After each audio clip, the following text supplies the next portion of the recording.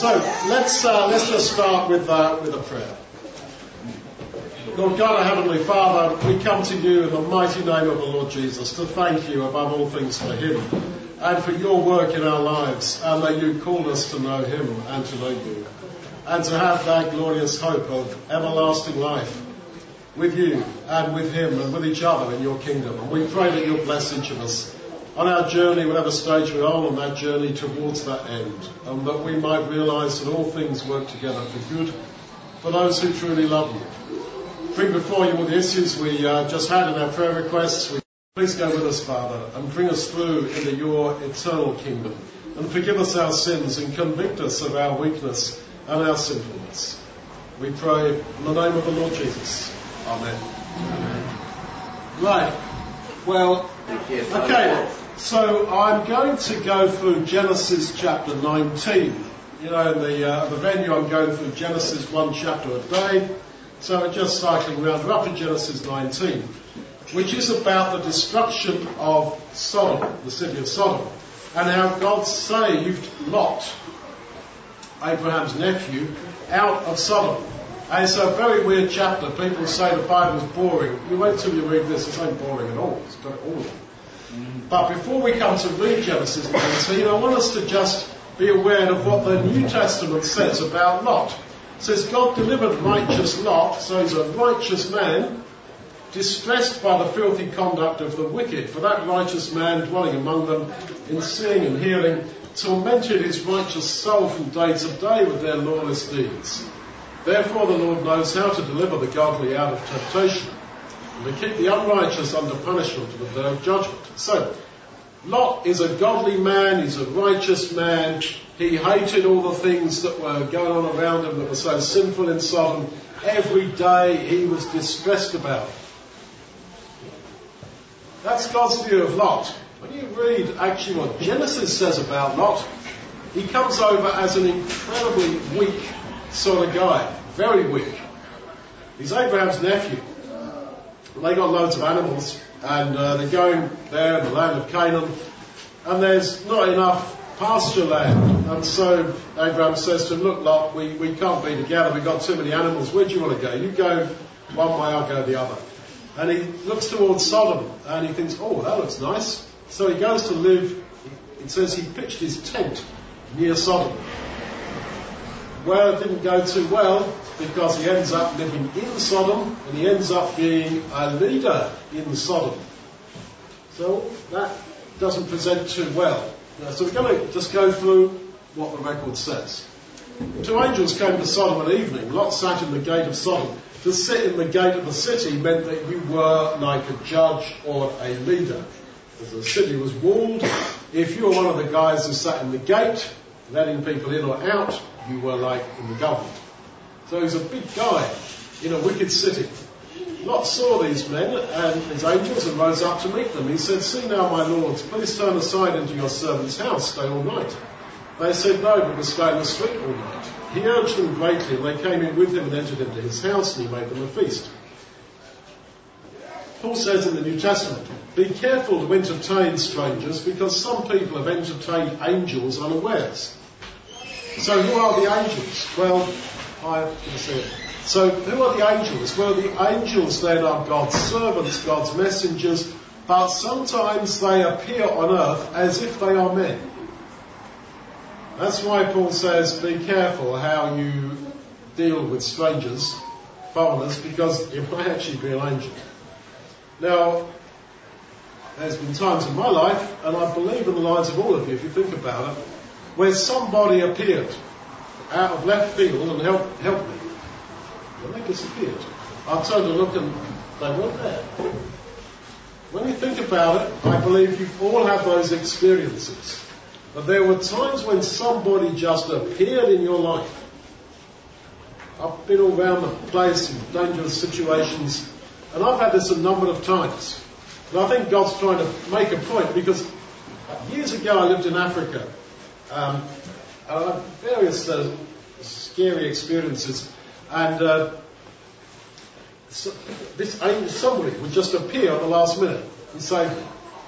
And I lived in Eastern Europe. I was smuggling Bibles. I was all sorts of trouble in the communist years. And then subsequently, and someone sometimes at a critical moment appears and helps me. I turn to look and they're gone. All my angels, every time this happened, they've smoked Marlboro cigarettes. That's a fact. I told those down the venue an incident when I was in Ukraine not so long ago, that I was waiting for a bus that didn't come, and it was about 1 o'clock in the morning, and the bus station, it wasn't a nice place to be. And this woman, smoking Marlboro cigarettes, came up to me and said, if you go around the corner there, you'll find the minibus is leaving for the town you want to go to, just around the corner. So I walked around the corner and thought, well, where's that woman? Oh, she's gone. I got on the minibus, we went all night to 2 or 3 hours, it must have been about 4 o'clock in the morning, and the driver said, get out, we're at your town where you wanted to go. So I got out, I was the only bloke who got out of the minibus. There I was standing on this street, and I thought, I wonder where the hotel is, the street address I had. And I looked around, there's this woman standing there, who I'd seen in Kiev in the bus station. And she said, oh, it's down there, you walk 100 metres down there, then turn left, and then it'll be the first on your right. And again, she was smoking a Marlboro cigarette. So I walked off, I'd taken a few paces, and I thought, hang on a minute, that's a woman I met back in the bus station in Kiev. I didn't notice her get on the minibus. I turned and looked and she wasn't there. And I thought, oh yeah, Marlboro cigarettes, one of them. Now, the more I talk about these sort of things with people put their hand up and say, oh yeah, I'll tell you a story. Someone appeared in my life and saved me. And that's it. Some people have entertained angels unawares, and this is alluding here to Lot and Sodom. The thing you notice here is that they say, no, we're not going to go into your house, we'll sleep in the street, and he persuades them. So, angels can be persuaded. God can be persuaded. You see, in Islam, it's all about submission to Allah. Right? God says this is going to happen, and that's going to happen. You've just got to submit to His will. But with the God of the Bible, He is open to some degree to persuasion. He says to Moses, I'm going to destroy Israel and make of you a great nation. Oh no, Moses says, don't do that. Save. Okay, he doesn't destroy. Jonah, he's told to go to Nineveh and say, in 40 days Nineveh shall be destroyed. No terms and conditions attached, it's going to be destroyed. But they repented, and God said, okay, I'll change. So God is open to change. There's a verse in the Bible that says, I, the Lord, change not. But it goes on to say, that's why you, children of Israel, are not destroyed. In other words, what doesn't change is His abiding grace and His salvation of His people. So, here you see how, and we're going to see this later in the story, how these angels were persuadable. God is persuadable.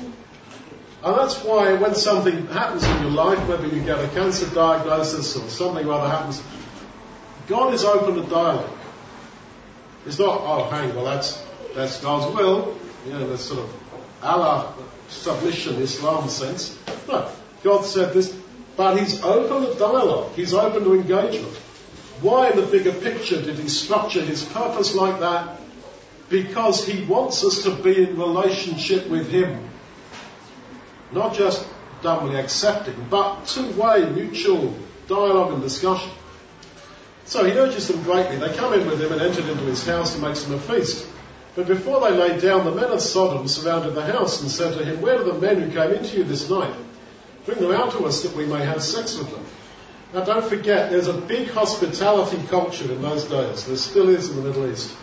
If you go into someone's house and sleep there, they are responsible for you. If you have guests in your house, I must look after you. Lot said, please my brothers, don't act so wickedly. See now, I have 2 virgin daughters. I can hardly read this because it's like unbelievable. Please let me bring them out to you, and you may do to them what seems good to you. Only don't do anything to these men because they've come under the shadow of my roof. Like, in my hospitality culture, I've got to look after them. But, okay, here's my 2 daughters. What? What does God say about this guy? God delivered righteous Lot, who was distressed by the filthy conduct of the wicked. Yes, he didn't agree with them. Yeah. But, okay, you can gang rape my 2 daughters. What? What sort of bloke is this? What sort of father is this? What sort of guy is this? People say the Bible's boring. I say, if you ever read it, it's not boring. They pressed hard on the man Lot and drew near in order to break the door. But the men, this is the angels, appearing as men, reached out their hand and brought Lot into the house to them and shut the door. They struck the men who were at the door of the house with blindness. The men said to Lot, do you have anybody else here, sons-in-law, your sons, your daughters, whoever you have in the city, bring them out of the place, for we will destroy this place. So they're saying on God's behalf, we can get you out before it's destroyed. And that's a big theme in the Bible. Come out of Babylon, lest you be destroyed in a judgment. Lot went out and spoke to his sons-in-law, get out of this place, for Yahweh will destroy the city. But he seemed to his sons-in-law to be joking. They must have thought, yeah, a great guy Lot is, offering his daughters like that. When the morning came, that the angels hurried Lot, saying, get up, take your wife, your 2 daughters who are here, lest you be consumed in the sin of the city. But he lingered. Look, come on, we're about to destroy the whole place, but we can get you out. Always humming and hawing. He delayed. The men grabbed his hand, his wife's hand and his 2 daughters' hands, Yahweh being merciful to him, and they took him out and set him outside of the city. This is by grace. You know, the angels said, look, we're going to destroy the place. We're giving you notice ahead of time, get out. Oh, I don't know, oh, wait a minute, I've got to do that, oh, I don't know, oh, yeah, okay, yeah, sometime. Look, right away.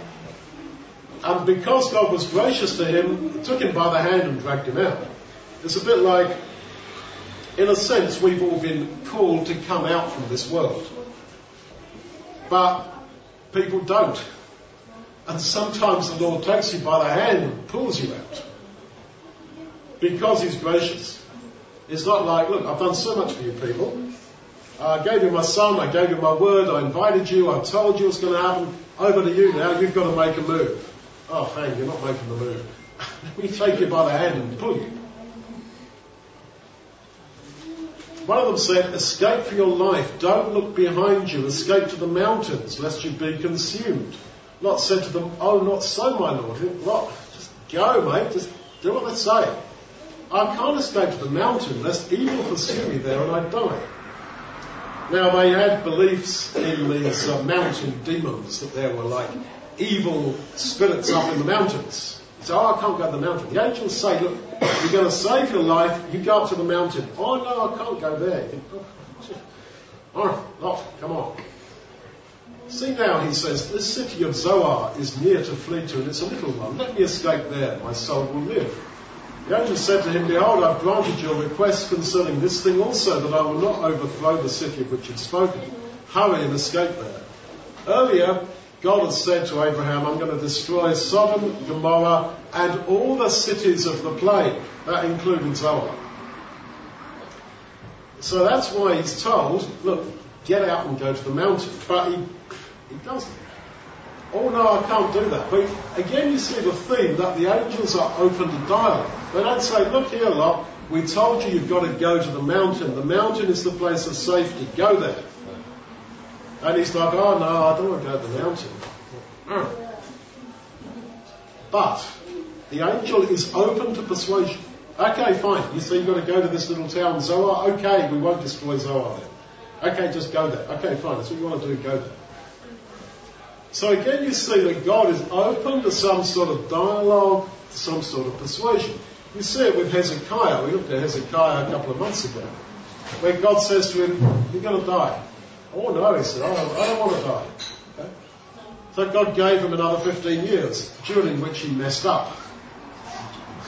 But the point is that God was open to it. He didn't say, look, I told you you're going to die, that's it. Oh no, I don't want to die now. Give me another 15 years. Okay, fine, have it.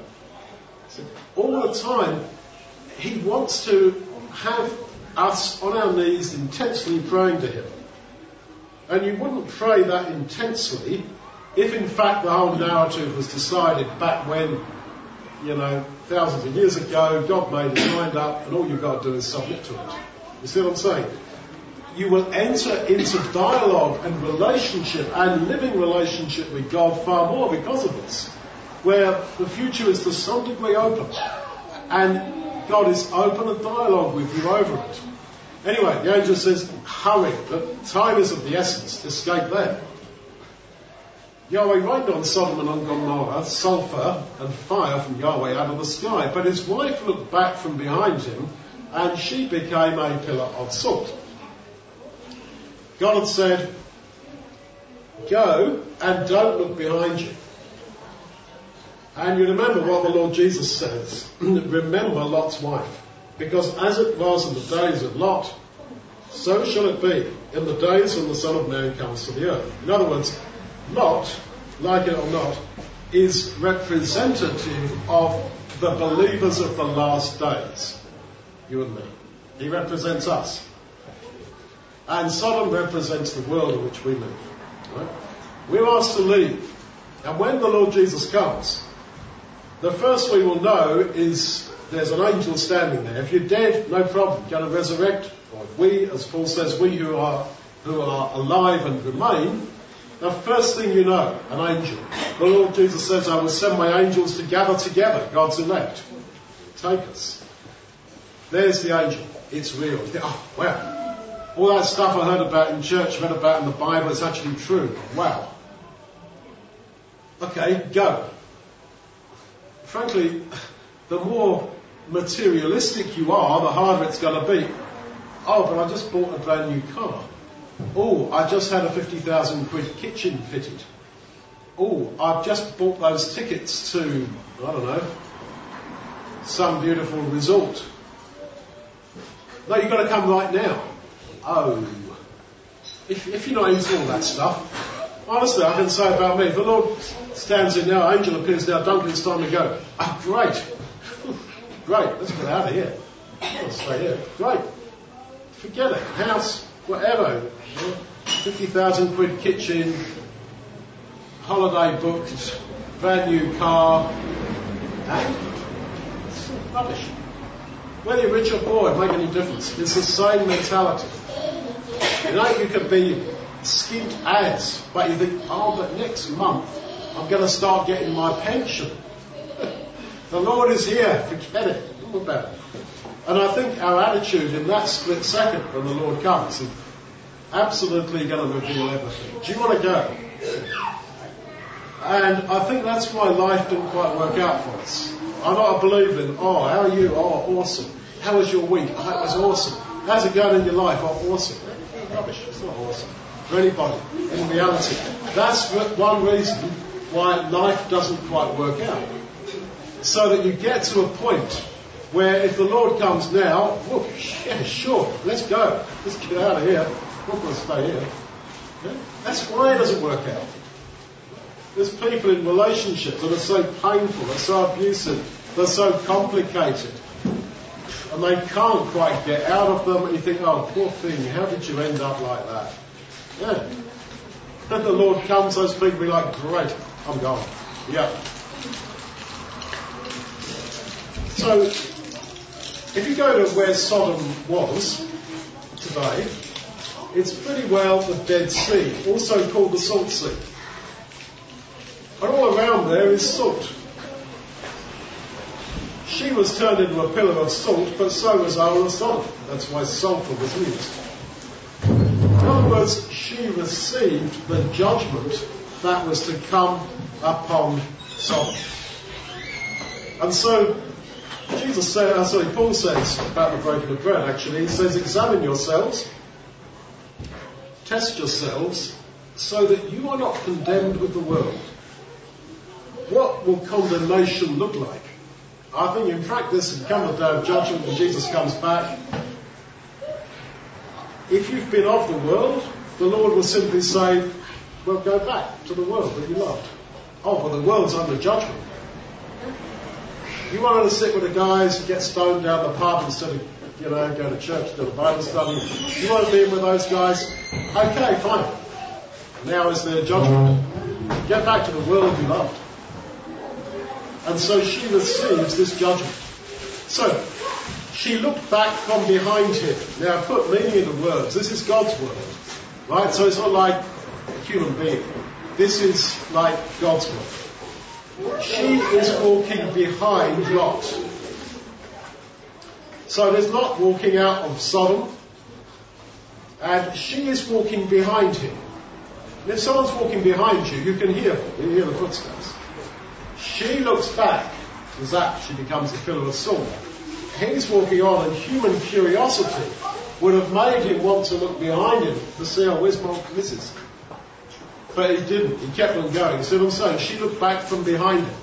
So he was walking in front, she was walking behind him, and then zap, she looks back. Oh, how I miss my new kitchen. How I miss my new chariot, or whatever they had. Zap gets turned into a pillar of salt. He keeps walking. She's a pillar of salt. And he doesn't look behind him. And that's a picture. This single-minded concentration and focus. Leave this world, flee from Babylon, get out of it, and don't look behind you. What were her feelings as she turned back? I guess, as I say, it was all my new kitchen, my new whatever it was, and my hopes for this, that, or the other. Yeah. That was it. Whereas he put his commitment to God above his commitment to her. He did not look behind him. God remembered Abraham and sent Lot out of the middle of the overflow. So all this happened because Abraham had prayed to God. Chapter 18, we looked at this down the venue on Wednesday. Abraham goes to God and says, if you found 50 righteous people in the city, would you destroy it? And God said, no, I wouldn't. And we're told that Lot was a righteous man. Remember that passage we looked at the start with? God saw Lot as a righteous man. So Abraham says, if you found 45, would you save it? Yeah, if I find 45. And he bargains with God like they're at a market. So if you find 40, yeah, I won't destroy it for 40. If you find 30, would you destroy it? No, I won't destroy it for the sake of 30 righteous. 20? No, I won't destroy it for 20. Okay, Lord, just one last time. If you find 10 righteous, would you destroy it? No, I won't.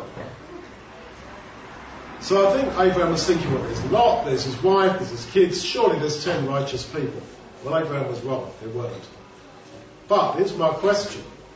The whole nature of the whole thing, surely, is that if Abraham had gone further and said, if you find one righteous person, would you destroy it? I see no reason why God wouldn't have said, no, I won't. So Abraham was limited in his vision. That's why David says in one of the Psalms, let your mercy be upon us according as we hope in you. In other words, it is us who define almost how widely God's grace can operate.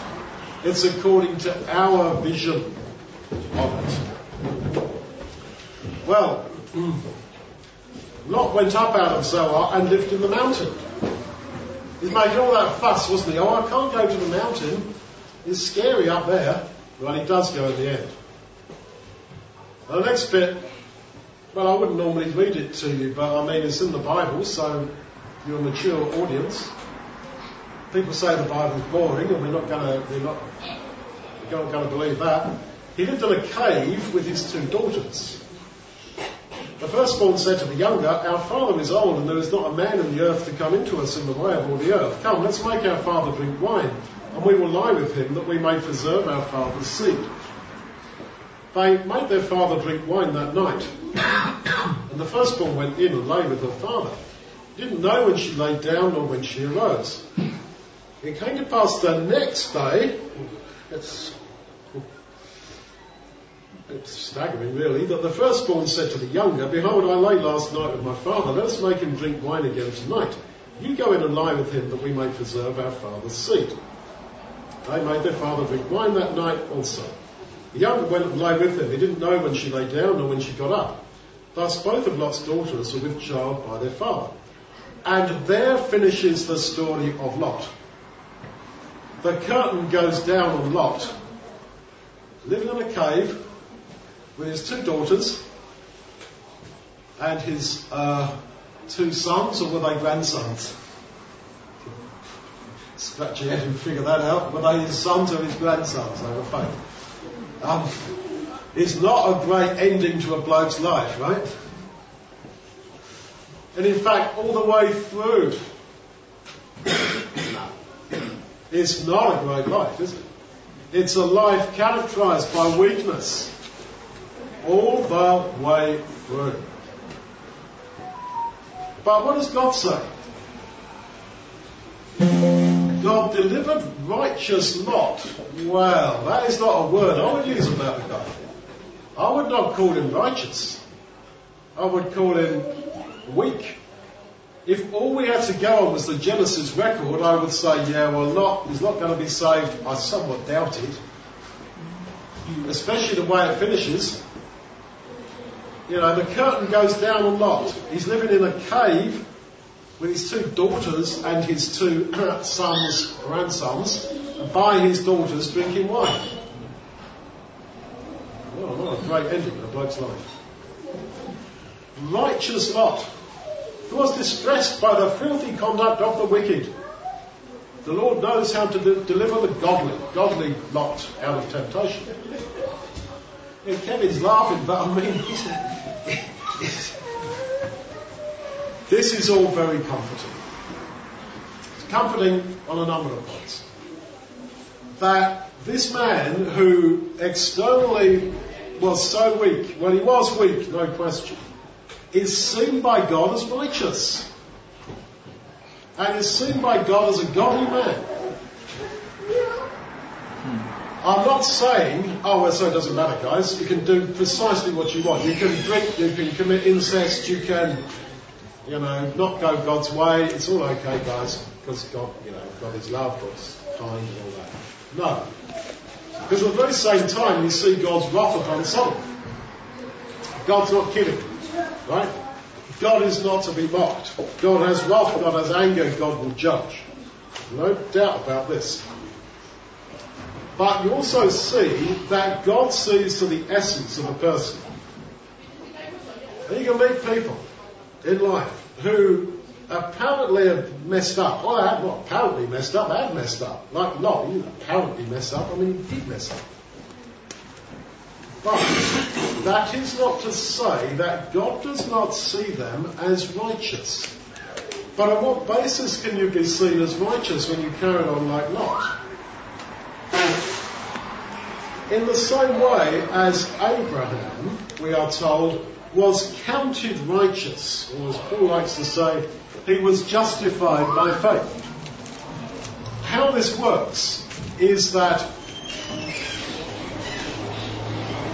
we who are sinners, we who are no better than Lot, because Lot is a symbol of the church in the last days. As it was in the days of Lot, so it shall be in the days of the Son of Man. But remember Lot's wife. Don't be like Lot's wife. Be like Lot, not like Lot's wife.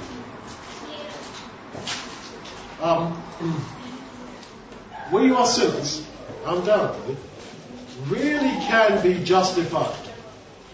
God looks at us as if we are righteous because Jesus was righteous. He is Yahweh our righteousness, as Jeremiah calls him. I'm always on about people, get baptised into Jesus. Why? Because when you're baptised, you become what Paul calls in Christ. You go under the water, that's like death with Jesus. You come out of the water, that's like resurrection. You are in him, and you are counted as if you are righteous. As if you are Jesus. As if you're wonderful. When you're not. But the only thing that matters is how God looks at you. And why have we got this weird story of Lot? Do we really want to know that there was a bloke who lived thousands of years ago who lived in a cave drinking wine and getting his daughters pregnant? Do we really want to know that? Yeah, we have to know that. Because he is an example of someone who definitely was counted righteous. You look at your own life and you think, if you're honest, you think, well, I didn't do that right and that period of my life was not good. That other period was even worse. And I've got this bad habit, I've got that bad habit, I've got this weakness, I've got that weakness. however can I be right with God? And this is what Job says in the book of Job. How can a man be right with God? And that's a question that keeps coming back. How can man be just with God? How can man be right with God? The answer to that question is in Jesus. Because if we are in Him, then we are counted as if we are Him. When you think about it, to count someone as if they're righteous, as if they're wonderful, as if they're far better than they are, yeah, that's what love does. The whole in love process means that you look at somebody as if they are stunningly amazing when they are not, actually. And we who are like third-party observers, we see the innocent young girl falling in love with this guy who's not really a great guy, but now she thinks he's wonderful. And we say to her, do you realise that he's beat black and blue his last 5 girlfriends? Oh yes, I know that, but he don't do that to me, he loves me. And you think, oh, he's a wonderful man, she says. And she tells the truth. That's how she sees it. Why? She loves him. And we say that God loves me. Well, yes, God loves me. And what does that mean? It means that He counts you as if you are wonderful. And if you love somebody, you actually like them. You don't dislike them. You like them. And you like being in their company. God loves me. Jesus loves me, this I know, for the Bible tells me so. And amen. Right, that is how it is. What does that mean though? That He loves me. It means He likes me. It means that He looks at my life, your life, wandering around Croydon, wandering around South London doing your thing. And she likes you. He's, oh, that's cool. Oh, she's so sweet. He's so lovely. This is what it is to be loved by God. This is what it is to be counted righteous. Well, we kind of doubt that. We doubt that because in all human relationships, the in-love business only lasts for so long. And then you get down to real life, living together, raising kids and all this stuff. And we've never quite been loved like that by anybody else. And we're aware of our own failings and we think, but could He really see me positively? I say to people, why don't you get baptised? We say, you don't realise all bad things I do in my life. I do drugs now and again, somebody will tell me, I get drunk, I do this, I do that. Oh no, you don't know, people say, you don't know a bad person. Jesus is a doctor. He said, I come from the sick. Not for those who think there's nothing wrong with them. Well, interesting to them. And why have we got this weird story about Lot? I mean, it is weird. When you read the whole thing, he is weak-willed. Yeah, theoretically, he's distressed by all this bad stuff around him. But he's not a great bloke himself, is he? It's like people tut-tut about the state of the nation, the state things are in society. Isn't it awful? It's all going downhill. Well, they're part of it. And, yeah. But he was counted righteous. This is my simple point. By the way, going back to this admittedly very weird and somewhat distasteful thing at the end, where the girls get their father drunk and sleep with him, do you see how it works psychologically? The men of Sodom had come to Lot's house, where his daughters were, and they said, we want to rape the angels. And Lot had said, rape my daughters. How do you think the girls felt? Dad, what sort of a father he did? And you see how the story finishes. You see how the story finishes. The girls rape their father. People say, why do you believe the Bible? I would say that I've spent my life reading the Bible at depth and thinking about it. I'd say because it is so psychologically credible. It is psychologically credible. When you read the other ancient books that there are, nah. It's all about scary monsters and super creeps and some king who lived 10,000 years. And it's unreal. And he had beautiful blue eyes and he had a beautiful blonde hair and he lived for 10,000 years. It's unreal. It's not real. When you read the Bible, it's totally different. It is so... What happened here actually happened. This is not make-believe. This is not fairy tale. This is the Word of God. And you see how psychologically credible the whole thing is. Dad says, okay, you can rape my daughters. And the girl's like, what? Dad? When the story finishes, they make their father. Yeah. So incredible. That is in passing. And the more you read the Bible, the more you see it. Absolutely.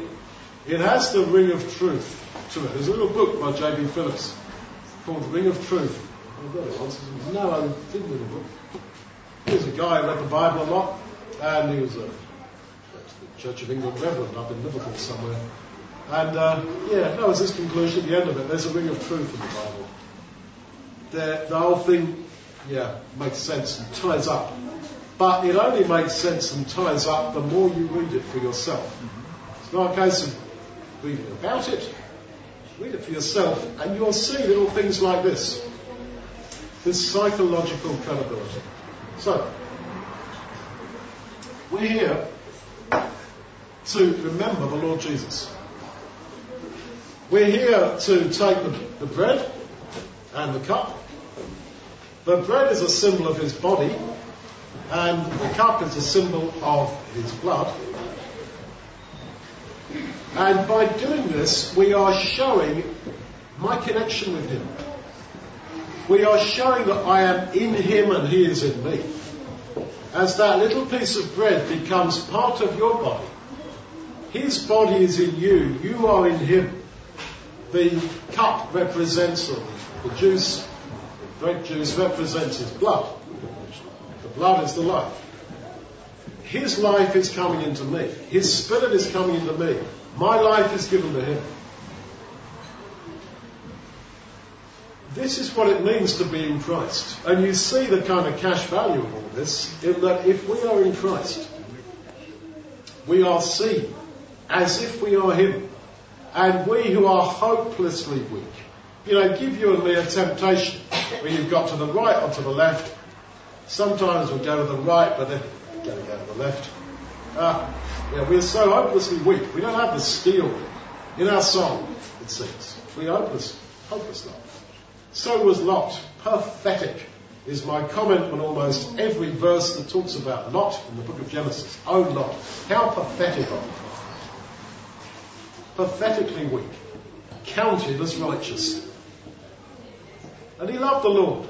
He hated all this sin. He hated it. He sort of did it pretty well. He was drunk, committed incest. He wasn't great at all. But he hated it. Like Paul says, I do that which I hate. In Romans chapter 7. What I would love to do, I find I don't do. But then he says, but thank God that I am in Christ, and there is no condemnation to those who are in Christ Jesus. So I hope that what you see is comfort. It is not justification of sin. Don't go out in the pub and think, oh great, I can do what I want. God's good with that. No. The other way around. If God is this patient, if God is this loving, if God is this acceptant of me, well, I shall do my level best to live a life of gratitude and to live worthy of that love. So, let's give thanks for the bread. Evia, could you pass it round? Or Savannah? Julia? Yeah.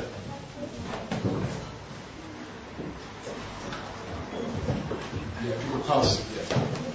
But let's start off and thank God for the bread.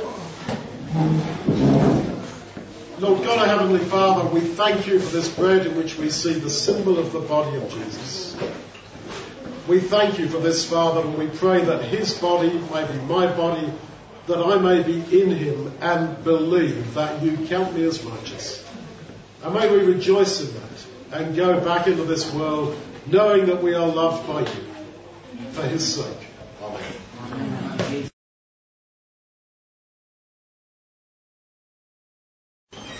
Okay, Kevin, while you're on your feet, would you like to give thanks for the cup?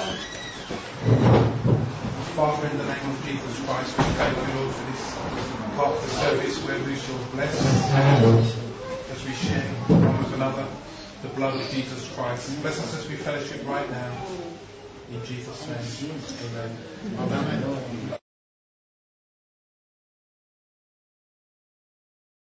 Right, well, we're going to give thanks for the food.